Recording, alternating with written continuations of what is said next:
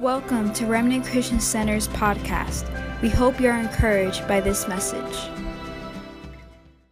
Today I'm going to conclude my message on, and that's why I put that scripture, because I've been on a 6 or 7 week series. And today I'm going to conclude our series on teaching. How many have enjoyed this series? This has been powerful time on the nature and attributes of Jesus. And I'm going to talk about the attribute of God's love. Now, hold on before you kind of tune me off. God's love is the most powerful force in the universe, but it's the most played out reality in the universe as well. People is so simplistic that people lose track of the true nature of Jesus when it comes to his love. It's not just a feeling. It's the most unstoppable force in the universe. Can I hear an amen? Let's pray. Let's get our Bibles out and let's pray. I'm going to encourage you this morning. Now it helps me when you smile back at me when I preach at you, okay? Don't look at me like you have some pickle juice on your head. I go to some churches and I preach and they're like, how are you? I am happy. So let's pray. Father, in Jesus' name, we ask that you would anoint your word. We thank you for passion and excitement for life-changing presence of God. We thank you for the attributes of Jesus, the many attributes of your goodness, your faithfulness, your mercy, your grace, your holiness, as we talked last week. Today, we want to end with the most powerful nature in the whole world, which is your love. And this is why we celebrate Christmas. This is why we celebrate and are saved, is because of one thing only, your great love for humanity. Anoint us, anoint this word, and anoint those who hear in Jesus' name. And everyone said, if you have your Bibles or your tablets or your smartphones, turn to 1 John chapter 4. I'm more excited to hear this than you are. 1 John chapter 4, verse 7. Now, don't let me out preach you today, all right? Get excited about Jesus. This is the holiday season. I understand that there's sometimes holiday seasons brings sorrow and sadness because you should be with loved ones and things have happened. But don't let those things rob you or steal you from joy. Amen? 1 John chapter. Oh, this is going to be so liberating. I preached this to myself 3 times this week, and I got so excited every time I preached it to myself. I'm like, oh, that's good, Holy Spirit.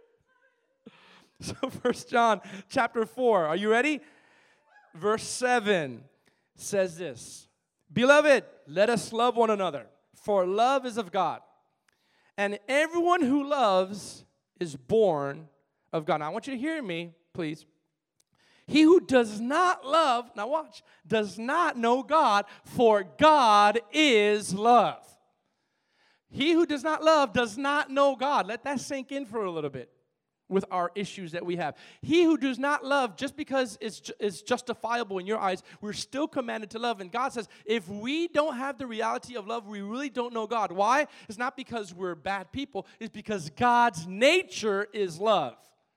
He doesn't have love. He is love. He doesn't run out of love because he is love. For him to run out of love will be for him to cease who he is.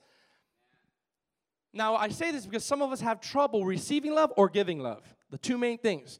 We have trouble receiving love, processing love, and we really don't know what love is. We have limited love to some romantic feeling, and that's all we think love is. My friends, there's so much more to love than just a romantic feeling.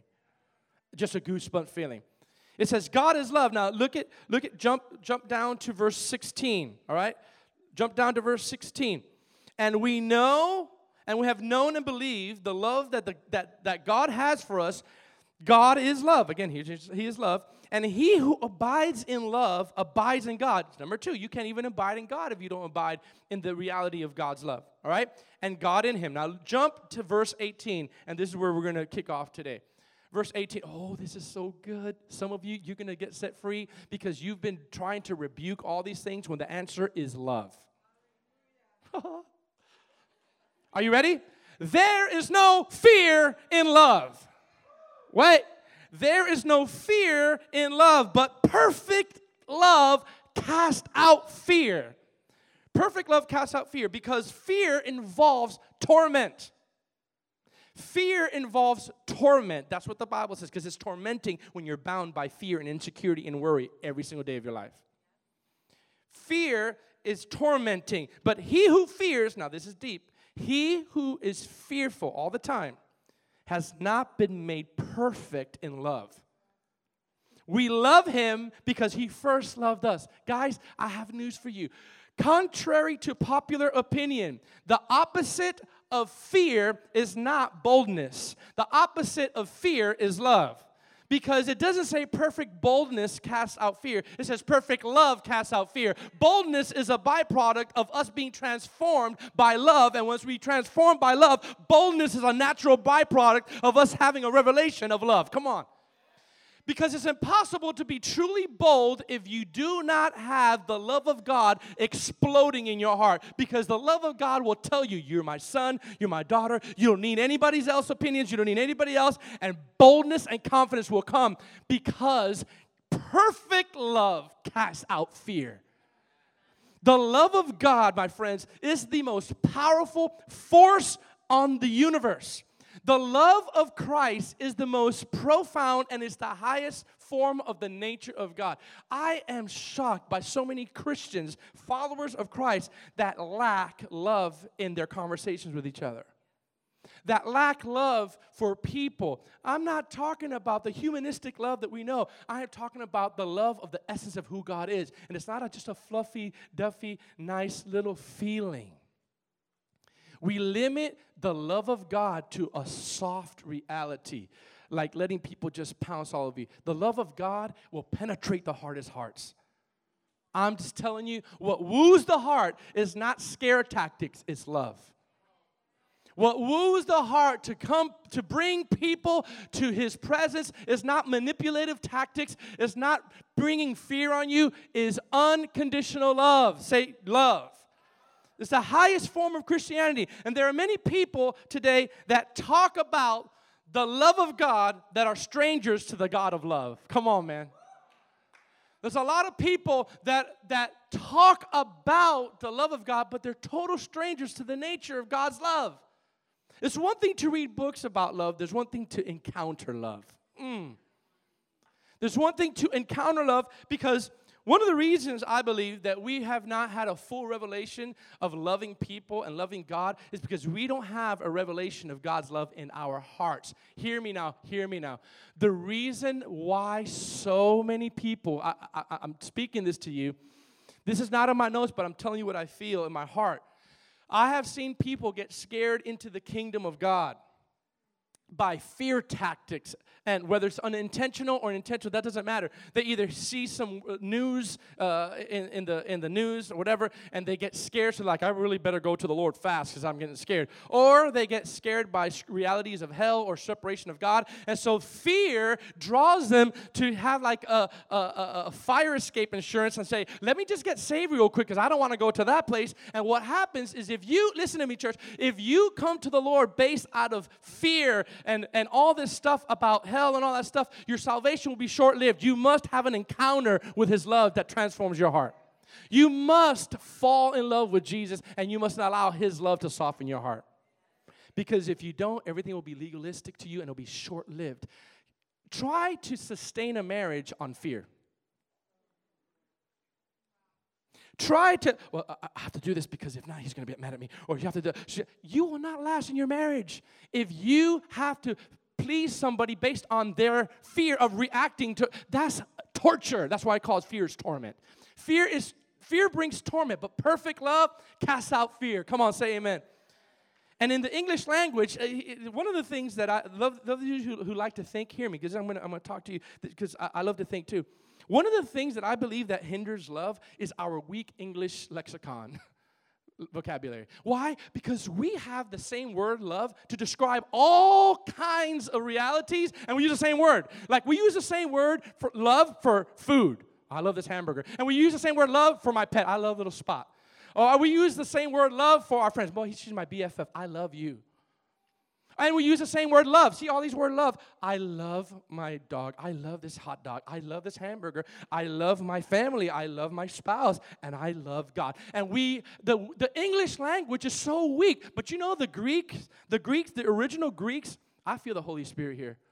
The original Greek translation of the Bible, the New Testament, they had about 5 or 6 different realities of the word love. Why? Because they knew that each word love has a different definition or weight on it. I hope I hope that you love your pet more than you love your hamburger. But we use the same word. The Greeks use different words to describe different degrees of love so that it could be recognizable. The reason why that we have such a shallow reality of love of God is because we use the same word love to describe different degrees of love. I'm preaching good now. So I hope you love your pet more than you love your hamburger. And I hope you love your friends more than your pet. Some of you, I got to say that because I don't know about that. I don't know about that. Some of y'all, your pet's like, that's my best friend. Well. And I hope you love your family more, watch this hurts, than some of your friends. And I hope you love God more than everything else. But we use the same word, love, to describe hamburgers, to describe relationships. And we all think love is this lovey-dovey romantic thing. No, there's levels of love. And I'm going to tell you why. Because now you say, well, what do you mean I have to love God above family? Yes, Jesus gave 2 main commandments. Now, if you have an issue of loving God above everything else, I lovingly tell you what that is. Not me. Don't stone me. The Bible says this. It's called idolatry. What is it? What is idol? Idol is not the big old statue, like we see that we think is idol. The definition of idolatry is anything that places God as being number one in your life. So that means a football game, come on, fellas, could be an idol. Your body could be an idol. Those of you who work out all the time and, like me, you look at the muscles. You're like, I can't see anything.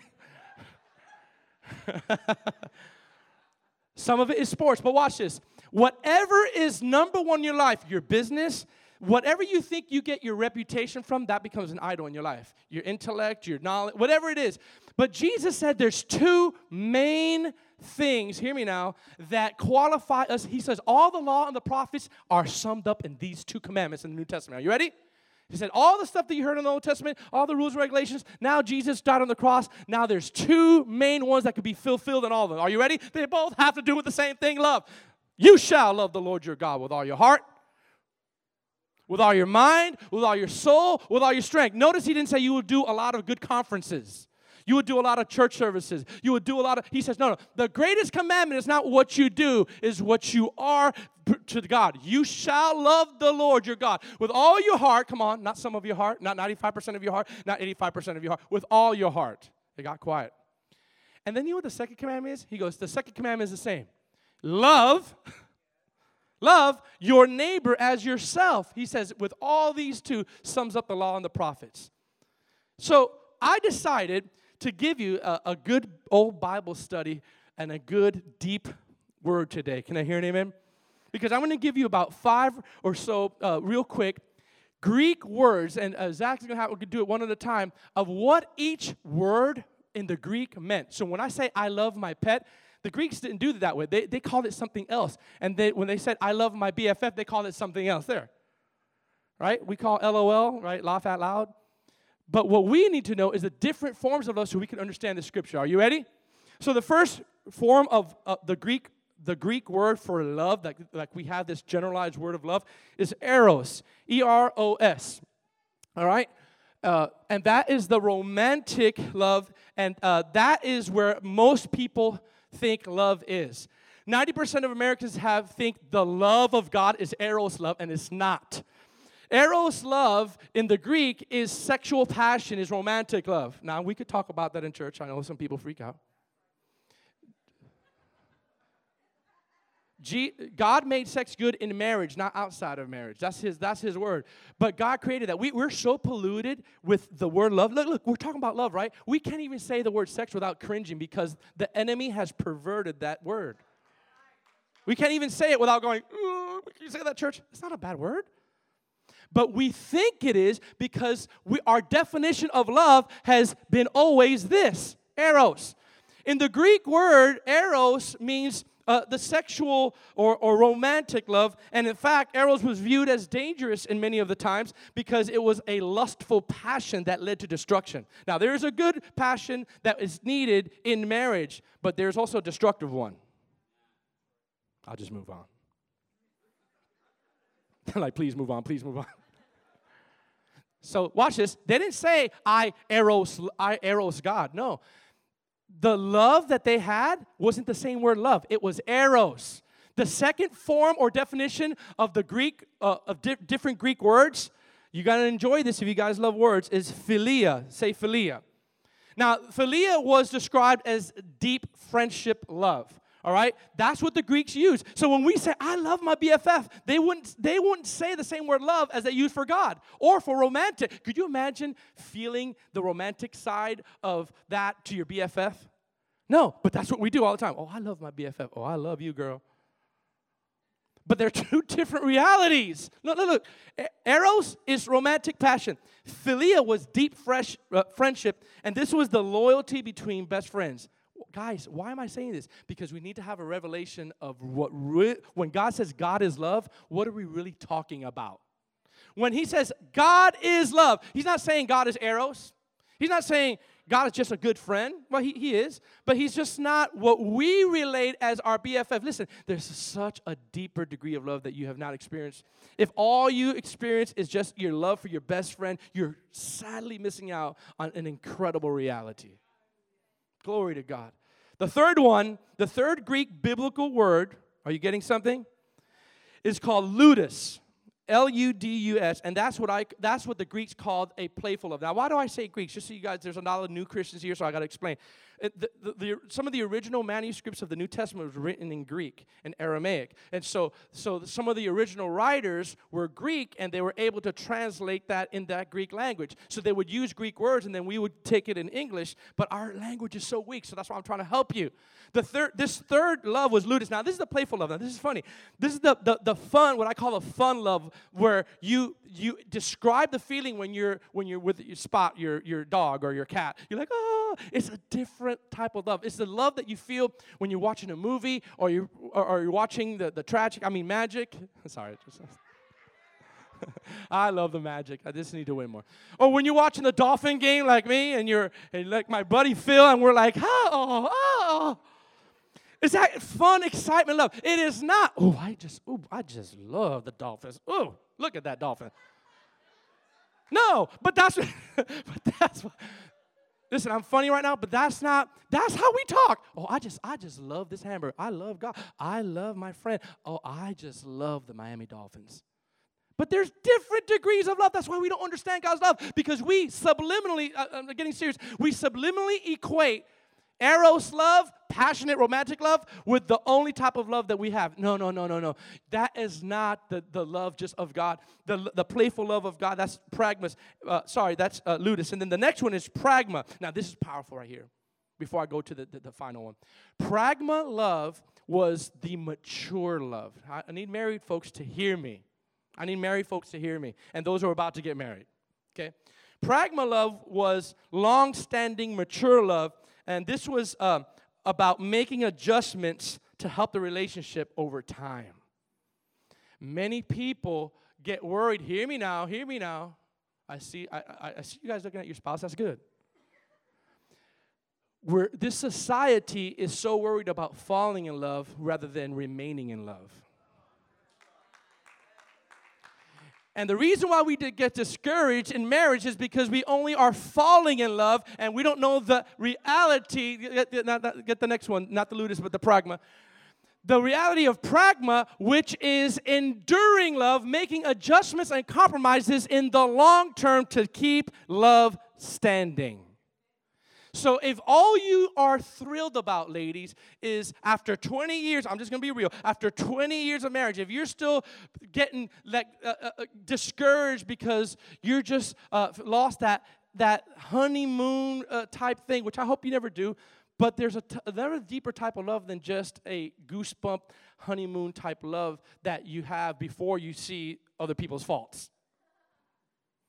See, the honeymoon love is like, oh, you're so beautiful, you're so awesome, you can do no wrong. And then you wake up 3 months later next to them and their hair and their breath stinks and they're leaving the toothpaste all over the place. You're like, oh, I can't stand you. But love that endures is pragma love. Listen, you married people, you need to understand that, or else you will get offended because you think that you have to walk around every single day just with this goosebump experience. There's going to be times where you're not going to feel that. I hate to bust your bubble. I hope you feel that, but the reality, what happens if it doesn't? Where are you going to go? Is your strength only in the romantic love, or is it in the pragma? Now, the last one is awesome. The last one is agape. The last Greek word for love is agape, and agape is the highest form of love. It's selfless and unconditional. It is selfless and unconditional. It has no strings attached to it, and it does not make the other person do something for you to earn that kind of love. It is unexpected. You get it all the time, whether you do something or not. That is agape love, and my friends, that is the Greek definition of God is love in 1 John chapter 4. Out of all the Greek words that I just described, in 1 John chapter 4, when he says God is love, is really saying God is agape. God is agape. In other words, it continually gives when the other person doesn't give back. Woo! See, single people are just clapping. The married people are hard to clap on that. Why? Because it's possible when you're married that you don't get the reciprocalness from your partner. You may love more. You may feel that you love more than your partner. But let me tell you something. Agape love will keep you standing because it is the very nature of God. Someone say amen. It is the very nature of God. When he says perfect love casts out fear, he didn't say perfect eros casts out fear. It's perfect agape. It's perfect agape. It's a powerful force that casts out fear. Can I hear an amen? The nature of love seeks to give without expecting anything in return. The nature of lust seeks to get, expecting everything in return. I'm going to say that again. The nature of love seeks to give without expecting anything in return. That's why we have a lot of offended people in the church, because we genuinely love people and we have strings attached to our love. Oh, I'm preaching good now. You're not looking at me good. Just because you love somebody and don't get something in return does not mean that your love is fake. And it doesn't mean that your love is weak. It means that you're operating and under the understanding that if God loves me, the overflow of God's love will help me to love the unlovable. Will help me to love those who are persecuting me. Not to condone what they're doing, but that you love them through it. You kill them with love. Love, love, love, love, love. Killing you softly with love.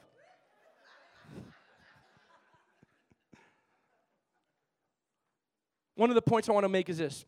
A couple of points. The love of God is uninfluenced. We could put that up there on this slide. The love of God is uninfluenced and unhindered by any person, place, or thing. So in other words, the love of God cannot be manipulated by what you do or don't do. Hear me now, guys. This is so much freedom. The love of God is unhindered, or you cannot manipulate the love of God just because you do something or you don't do something. It's not like the love turns off a degree because you stop doing service at RCC. It doesn't matter where you go to church in. What happens is the love of God does not turn out. It's a faucet that keeps on going. Look. Actually, you can see this in the New Testament. Zach, put up there Deuteronomy chapter. I'm going to give you some. Are you getting something? This is God. I'm telling you. I'm going to say Deuteronomy chapter 7. Look at verse 7. In the NLT, Deuteronomy in the Old Testament, it tells you about the love of God being uninfluenced by any person. Are you ready for this? Say amen. Deuteronomy chapter 7, verse 7 in the NLT gives us a reality check about God's love being uninfluenced by any source. Are you ready? Are you ready to see what the scripture says? Look what Deuteronomy 7 says. The Lord, oh man, this is like a good slap. You know how you have bad slaps and good slaps? This is a good slap. This is like wake you up type of slap. Look, the Lord did not set his heart on you and choose you because you were more numerous than other nations. It seems like almost a diss here. Look, the Lord didn't choose you because you were more in number. Then he goes, as a matter of fact, you were the smallest number of all the nations. Rather, it was simply that the Lord loves you. Do you see that? And he was keeping the oath that he had sworn to your ancestors. That is why the Lord rescued you, because he loves you with such a strong hand from your slavery and from the oppressive hand. God's love did not come to the children of Israel because there were more in number. See, that's what we place our love in. Man, they have more money. I love that guy, or I love that person. Let me give you a hint, ladies. If all you're going for is a man that has a lot of money, then your love is in the wrong place. Or guys, if all you're doing is you love a person just because they have a nice face or whatever, your love is in the wrong place. And it's not going to last. Do you have to understand that the Lord says, I didn't choose you because you were great in number? Or in other words, I didn't choose you because you had it all together. Thank God that He didn't choose us because we had it together. Are you kidding me? Sometimes I'm like, why did you choose me to be the head pastor of this church? He says, because I know your heart and I love you. Do you understand that His love doesn't make sense sometimes? But I'm so glad that He loves. And I'm so glad that He did it. Why? Listen, it's God's love that chose us before the foundation of the world. And nothing could change or manipulate His love. Glory to God. Oh, happy day. Oh, remember that song, Happy Day, when Jesus washed all my sins away. Whoa, man, that was such a happy day. Why? Because He loves you. His love cannot be intimidated. His love cannot be intimidated. It reminds me of Psalms, in the book of Psalms. I don't know if I gave it to Zach or not. In Psalms chapter 8, verse 3 and 4 in the NLT. When David, now watch this, guys. David, it reminds me, David was contemplating one time. Have you guys ever looked outside? Let's just be real for a second. Have you guys ever looked outside like, man, or how many of you love going to the beach? Going to the beach. I don't know about you, but when I go to the beach, I don't only just enjoy myself. I don't relax. I'm in awe, right? I'm like, oh, my God. As far as the eye can see, the just beautiful vastness. You just sit. You just contemplate for a little bit, like this, I'm just a little little spot on the earth, and you made all this. One time, David was just contemplating the sky. He was contemplating the heavens. He was contemplating the moon. He was like, this is so majestic and so splendid. This is amazing. Then he had a revelation. Why do you love us more than all these beautiful things you created? Look what he says. Look what he says there. When I looked at the night sky, look at what it says in chapter 8. This is David. When I looked at the night sky and see the work of your fingers, the moon, the stars, and you set in place. Oh, God, this is so good. What are mere mortals that you should think about them? Human beings that you should care for them. When I look at the moon, and the majesty of the sky and the majesty of the sun, how perfect and fiery it is, how humongous it is, how the galaxy is perfectly in place with all the planets. That is so much more beautiful than me. Why do you set your eye upon me above all of your creation? And the answer is, because I am love and I created you in my image, and I love my image. Do you realize that His love for you is greater than angels, is greater than birds, is greater than animals, is greater than stars, is greater than planets?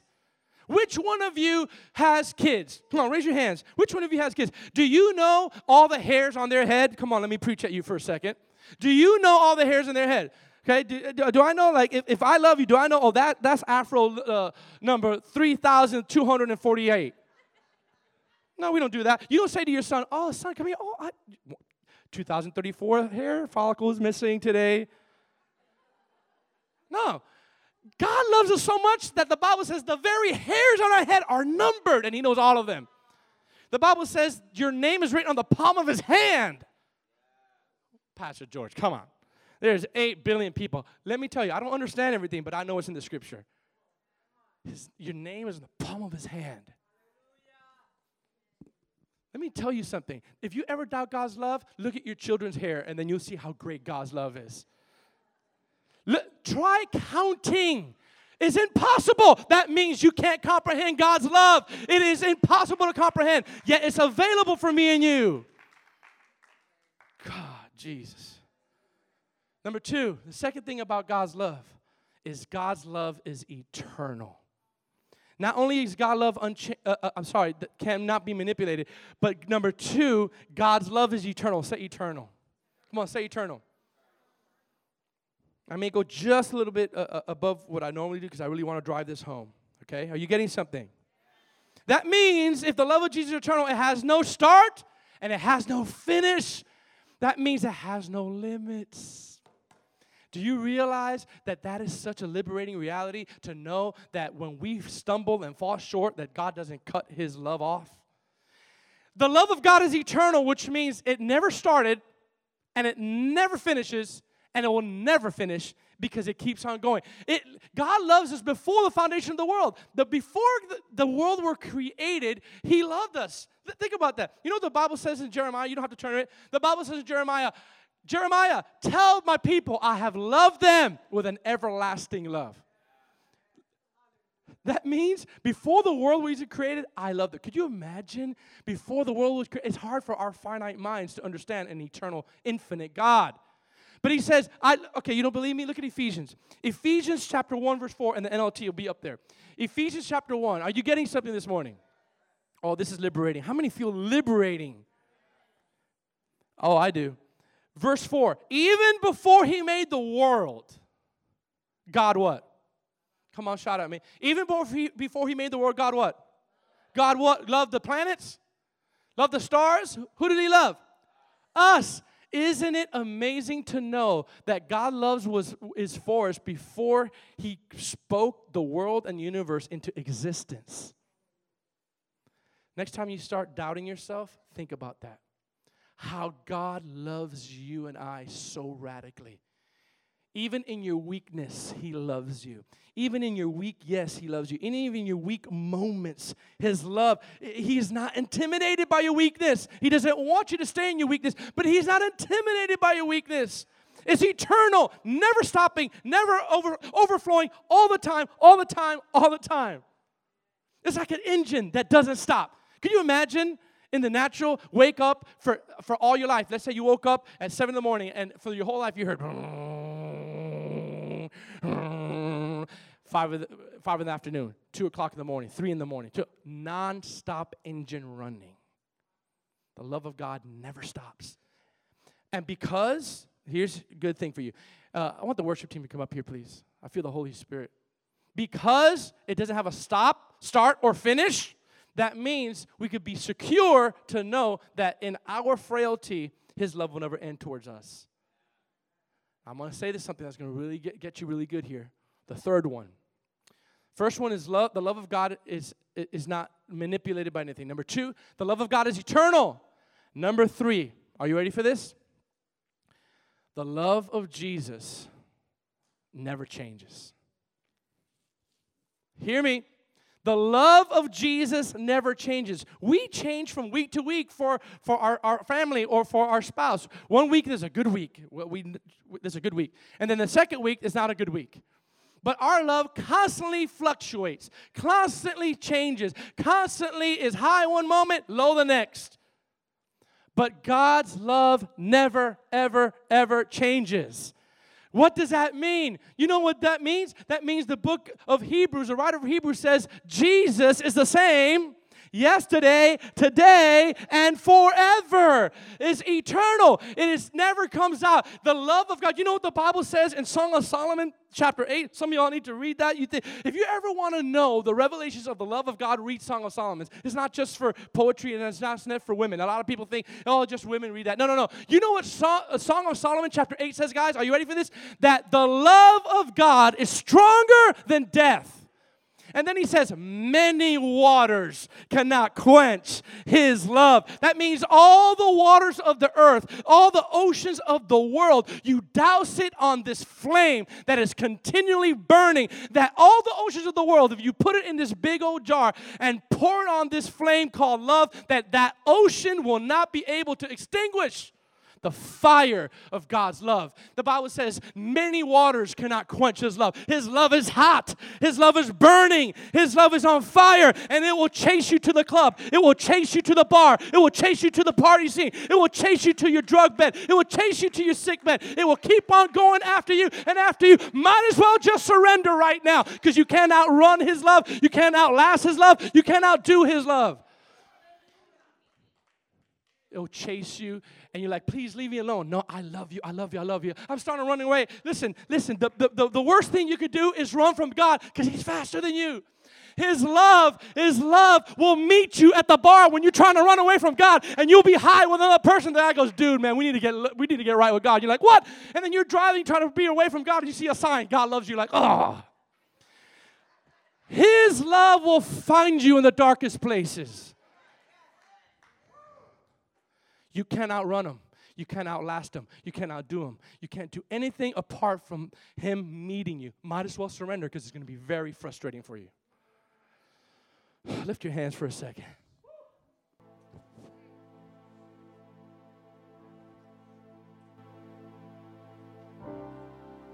Come on, man. Come on, lift up your hands right now. I'm not done, but thank God for his love right now. He's chasing after you. He is running after you. It never changes. Many waters cannot quench his love. Many waters cannot quench his love over you.